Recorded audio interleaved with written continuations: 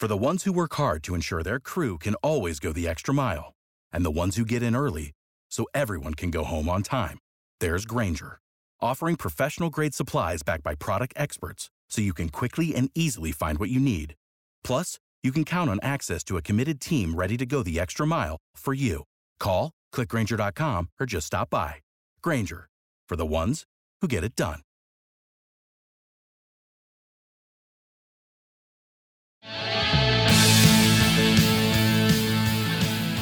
Time for a little Mizzou breakdown with our guy James Carlton, Carlton State Farm Insurance, carltoninsurance.net, or you can just call 961-4800. That's real simple. Call and get a quote, and he'll donate money to the Every True Tiger Fund. This is the Mizzou guy who's been excited about this team. I'm the old wet blanket. I understand all of that. And now James 4-0 and ranked. How has the season gone in terms of what you anticipated or envisioned? Well, when we saw the schedule come out, there was always that pipe dream. Can we get to 5-0 and then hosting LSU in a big-time atmosphere? And here we are, 1 week away from getting to that circumstance. Vanderbilt has not looked good the last few weeks. Kentucky rolled them this past week. I think Barry Odom's UNLV went into Vanderbilt and took care of them, maybe hung 50-plus on them.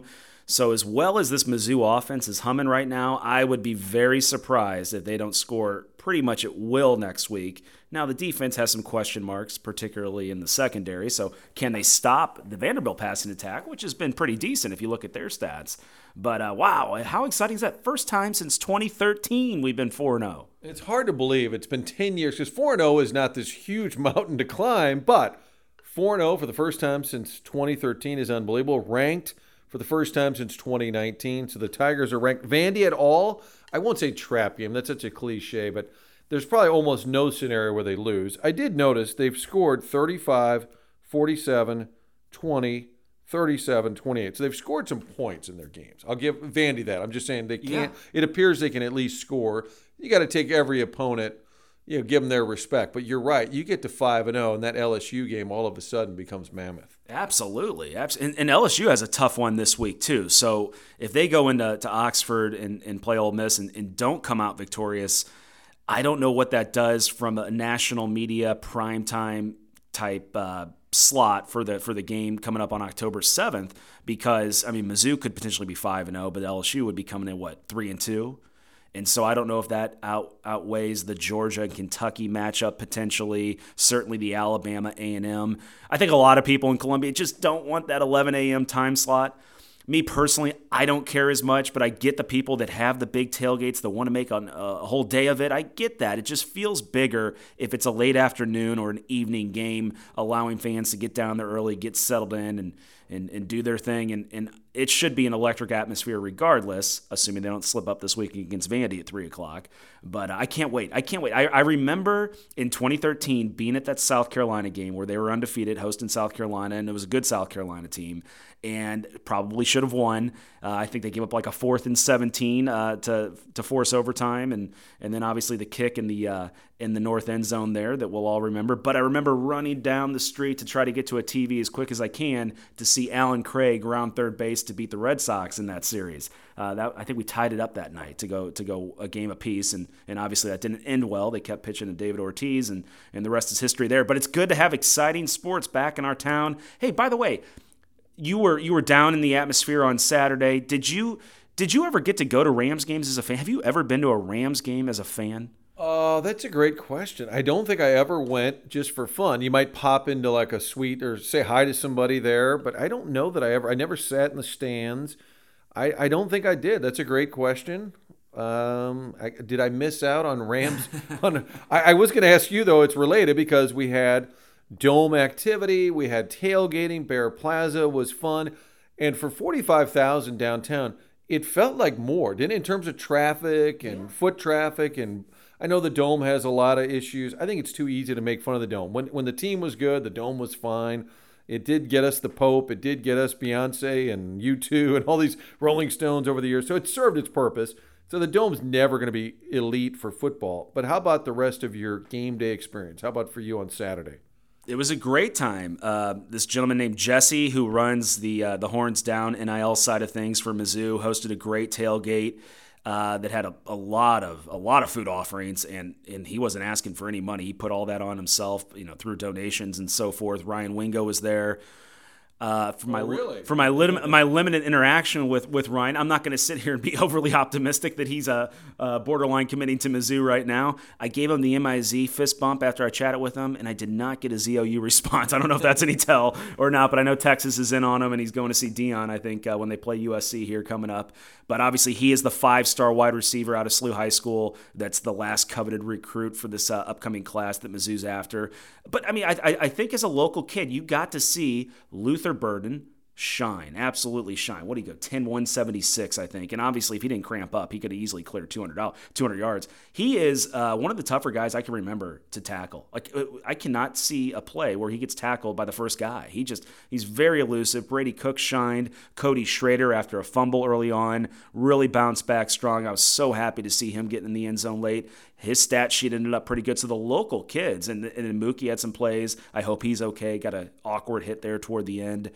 And then that freshman, Speedy Gonzalez, what do they call him, Speedy Johnson.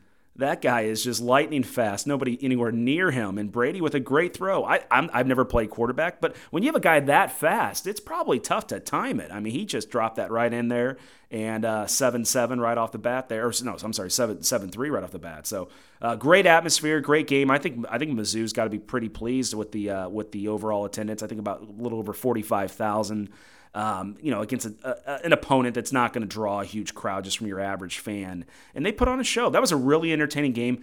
I honestly feel like the score ended closer than it felt. I never was really sweating in that game outside of, that maybe 10-7 mark in the early second quarter. But Mizzou seemed in control. I cannot believe Mizzou won a game, what I'd consider somewhat easily, without converting a third down. They were 0 for 8 on third. That is, I don't know if that's impressive or embarrassing or what, but plenty of things to work on to get better heading into Vandy and then ultimately hosting LSU. If you could score, what did they score, 34 points without converting a third down, there's something to be said there. CarltonInsurance.net, my guy James Carlton. Coach Carlton is what I've started to call him because he breaks down the film. How about Luther having 177, 10 catches? He's at 504 for the season, so he's on pace. CBC math real quick, times 3. He's on pace for a 1,500-yard receiving season.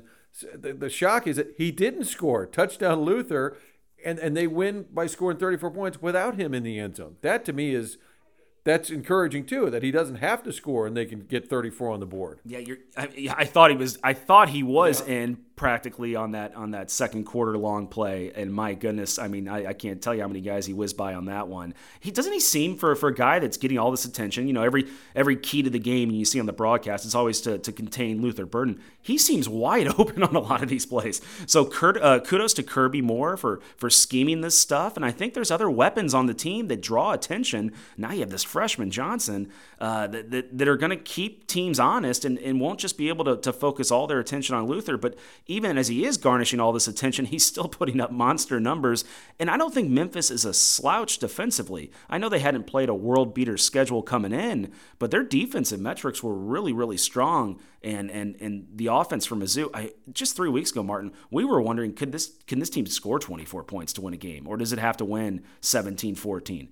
And right now, I'd say the offense is the strength of the team. Wouldn't you agree? Yeah, and seeing the deep ball, which everybody always would say about Brady Cook, okay, he can manage the game or he can check it down, but can he go deep? Well, we started to see that now the last couple of weeks. Yeah, 2 weeks ago after Middle Tennessee, we were like, I don't know. Maybe they really did dumb it down. Maybe it was vanilla.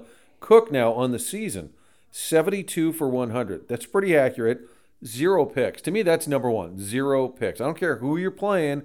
Interceptions are going to happen. He's got 0. It's unbelievable. No, his quarterback play right now is elite. He is an elite quarterback at this moment. The offensive line's gotten better, giving him protection. Run game really struggled early on, but it got going late. And that's kind of what you want. You want to wear down defenses over time. A little concerned about some of the dings we've gotten on our secondary. That was probably the deepest part of the team heading into the season, and it's really going to be tested here. As Ennis Rakestraw didn't play at all. Let's see who left early on in that game. Was it Marcus Clark? Did he leave early on in the game? There's a couple injuries there. I saw J.C. Carlisle was playing cornerback, and he's their starting safety. So our guy Marvin Burks, true freshman out of Cardinal Ritter, I expect him to get way more involved, as well as that Trevez Johnson, the transfer they had this offseason. They're going to really be tested in that backside of that defense, but I think it's a part of the team that can handle some of these dings. And we hope to see our friend Brett Norfleet get healthy. Coach Drinkwitz said after the game that he was dealing with some very painful injury to his ribs. So hopefully he's on the mend there, because I think there's a ton of upside with him. And Brady. I mean, Brady has a tough time sliding right now with that knee brace, and that could be problematic as he likes to get on the run sometimes. So hopefully we can keep him healthy. Let's get out of Vanderbilt with a win, first and foremost, but hopefully healthier than we are leaving that Memphis game, because we got a big one coming up. All right, a couple of dome theories or ideas. This concept of having Mizzou play more often, the Illinois series will be coming down the road. What do you think about a kickoff classic? Like every year, first game, it's always that Labor Day weekend where students don't really want to stick around.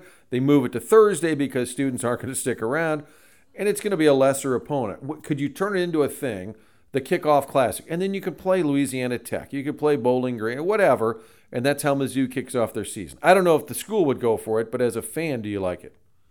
I could go either way on that. I know there's I know there's a lot to be desired on the Dome. It's a dated facility. We get that, and I know a lot of people were making their commentary on the look of the field on television, and I get that. Again, it's just the challenge with the St. Louis football area down there for all those years. It's just not that conducive to a great game day atmosphere outside of the building, although we made the most of it. Like I said, that tailgate just on Cole and Broadway was fantastic. I know all over the stadium there were tailgates being set up, including in the garage of the MAC. So I mean, there is potential there, but we know that there needs to be a facelift in that part of the northern east side of downtown. I'd be for it because it's local and I don't have to drive to Columbia. I don't know if the university would be for that. I mean, if the Illinois game makes all the sense in the world, that dome was, if it wasn't sold out, it was practically sold out for all of those games, in a great atmosphere split, what I'd say probably right down the middle with Illini and Mizzou fans. I mean, the Mizzou-Kansas matchup and Arrowhead would make a lot of sense, but I know there's still some bad blood between those universities on getting things scheduled, and we don't know whether or not Mizzou did purposely avoid Kansas in the Memphis Bowl last year, Liberty Bowl in Memphis, whatever it was. But they are on the schedule. I think it's in 2026. Illinois is around the corner. To revive those types of games, that's what I want to see. Not only do I want to see local teams like that, the bigger D1 local teams in our area, but also just better competition in September. I mean, the South Dakota game, I'm glad they moved it to a Thursday night because it brings a little something different than like a 11 o'clock kickoff against South Dakota on a Saturday on Labor Day weekend. But I just like big matchups like the Ohio State Notre Dame. I mean, how do you get better than that? That was just great. CarltonInsurance.net or 314-961-4800. They call, they get a quote, you donate to the Tigers NIL fund, and it's real simple, right? They just say, hey, I got a homeowner's policy. I don't know anything about it. Hey, here's what my car insurance looks like. They hand over the papers. You guys do the work. Oh, you don't even need to get any papers out. If you just go to CarltonInsurance.net, there's a click to quote button right there. It'll just take a few moments. You won't even have to talk to anybody if you don't want to be bothered. I mean, just while you're on your lunch break, you could fill out a quote sheet and then follow up with an email about how you heard about us, and that's when we'll make the donation, because there's not a part on that quoting process to indicate that you heard about us from the Kilcoyne conversation. But if you do mention that, we will absolutely donate $20 on your behalf, whether or not you do business with us at all. We just want to generate some activity here at our office, of course, but also we want to help the university, and it's a very competitive landscape here in the SEC, and the more NIL, I mean, look what Dennis Gates is doing, by the way, goodness gracious. The more NIL activity we're getting, the more competitive we're going to be on the recruiting trail, and also retaining these college students as well. James Carlton, or as I call him, Coach Carlton. Without the ones like you, who work tirelessly to keep things running, everything would suddenly stop. Hospitals, factories, schools, and power plants, they all depend on you. No matter the weather, emergency, or time of day, you're the ones who get it done. At Grainger, we're here for you with professional-grade industrial supplies. Count on real-time product availability and fast delivery. Call, click Grainger.com, or just stop by. Grainger, for the ones who get it done.